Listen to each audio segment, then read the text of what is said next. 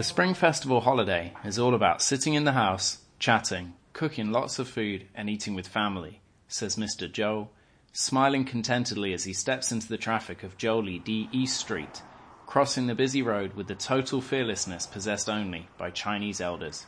没有打算. I have no plans. It's a couple of days before Chinese New Year, and red lanterns are hanging from lampposts and trees, spreading luck and fortune and driving away Nian Shou, the mythical beast who comes out of hibernation each spring to prey on people and animals. With factories shut down as workers head back to their hometowns in droves, the smog-free sky welcomes the first day of brilliant sunshine. Wearing his usual blue and beige flannel shirt, our 78-year-old neighbour walks with surprising briskness along the pavement. "Come, I grow all my vegetables over there," he says, pointing over the high, whitewashed brick wall to our left. Having Mr. Zhou as our neighbour means that whenever we leave the apartment, we risk returning with vegetables. The spontaneous gifts of gourds, loofahs, lettuces, or water spinach may arrive in the lift, the courtyard, or out on the street, but the interaction always retains the flavour of village life. When I finally ask if he can show me where the vegetables were coming from, he obliges without hesitation. Near the street's intersection, he turns off the pavement towards the wall and climbs over it via a makeshift breeze block style. Climbing after him and landing on the other side feels like being transported back several decades to the village that stood here before the area, like much of China, was urbanized during the 1990s. The grey, straight lines of the city street are replaced by a football pitch-sized expanse of green, bisected by well-trodden paths. Swaths of broadbean plants have opened their black and white flowers, which flutter in the breeze like butterflies. They are punctuated by every size, colour and shape of brassica, including numerous hongyou cai, or red canola, a bitter purple vegetable I've been seeing a lot in local restaurants lately. The space feels like a farm, but its periphery of netted hardcore, broken glass and old furniture betrays the fact it's actually a demolition site taken over by 30 opportunistic gardeners, of which Mr. Zhou is one. A cat with fur thick with dirt darts across the path ahead of us, and my head snaps around instinctively to check our dog's whereabouts, before I remember that I decided to leave them at home. Mr. Zhou is a little nervous of our two harmless maniacs, and spaces like this are populated with extremely territorial cats, their presence a guarantee of fireworks. "My tidy vegetable plot is right in the middle of the field," says Mr. Zhou as he turns left, following a winding trail between vegetable patches. Frames, tunnels, and other structures line the path, cobbled together from bamboo sticks and salvaged window frames.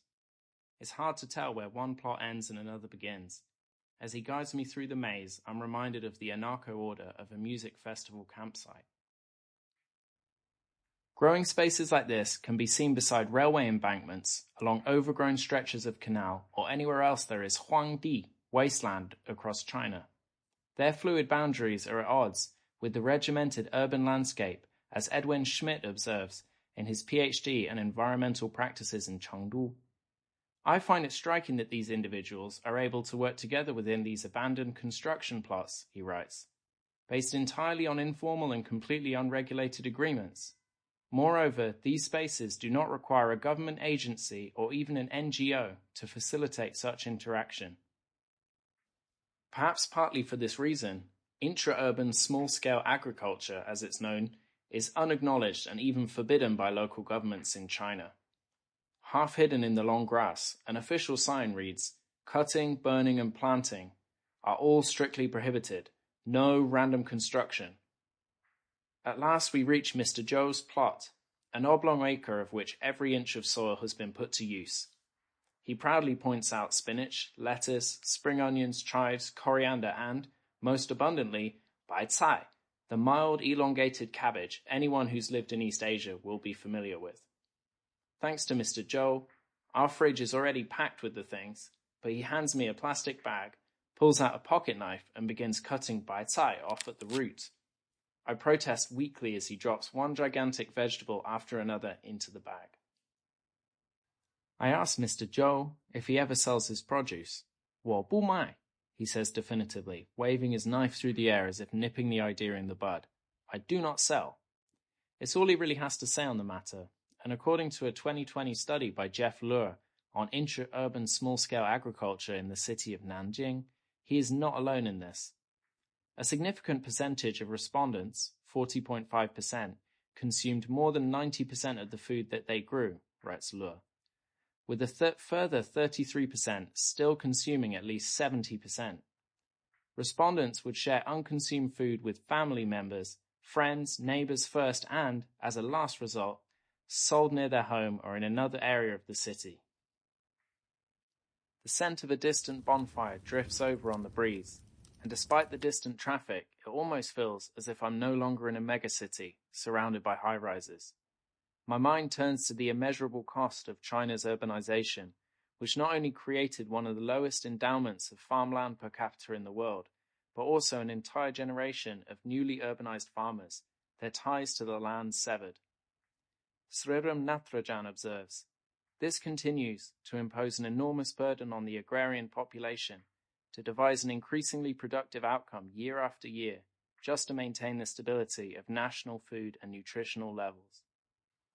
This situation is exacerbated by climate change, as Zhunjie Jiang, director of the Environmental Research Center at Duke Kunshan University, observed in China Daily. Climate change poses a huge challenge to the sustainability of food production in China. Negative impacts include declining crop quality and yield, decreasing arable land quality, increasing price of water and fertilizers, aggravated crop pests and diseases, and more frequent and intense extreme climate events. The CCP's stance on these intersecting crises is to meet them with unprecedented investments. Chengdu is the site of ambitious urban greening projects, seeking to rebalance the quality of life for urban residents by planting tens of thousands of trees and constructing the world's longest pedestrianized greenway. And to meet food production goals, the government is investing heavily in high-tech industrial urban agriculture, vertical hydroponic and aquaponic farms, as well as plant factories. Seeing the satisfaction on Mr. Zhou's face as he hands me a huge bundle of spinach, I can't help feeling the answers are often simpler than we think. He and his fellow gardeners are improving biodiversity, restoring nitrogen to the soil, recycling household waste through composting, as well as providing a low-carbon food source just meters from their homes. In the days following our visit to Mr. Zhou's allotment, our interactions have taken on an added warmth. Bumping into him as he takes his baby grandson for an afternoon stroll, he holds both my hands in his, inviting me and Tamsin to see in the new year with his family. Sitting on the L-shaped sofa in his apartment, watching a state TV channel's official New Year countdown, we thank Mr. Zhou as he refills our cups with chrysanthemum tea. His grandson wriggles contentedly in my lap, scratching at the stubble on my chin with tiny fingernails. Mr. Zhou's wife, daughter, and son-in-law are preparing a feast in the kitchen. We've spent several spring festivals in China, but rarely have we felt this connected to our local area. I'm reminded of another line in Jeff Luer's study, which discusses a much overlooked social benefit of urban gardening. Growing food allows individuals to build social networks, which is especially important for those who recently moved into urban areas. Like us, Mr. Zhou has only lived in Chengdu for a few years. He's originally a native of Xichang, a city 350 kilometers south of here.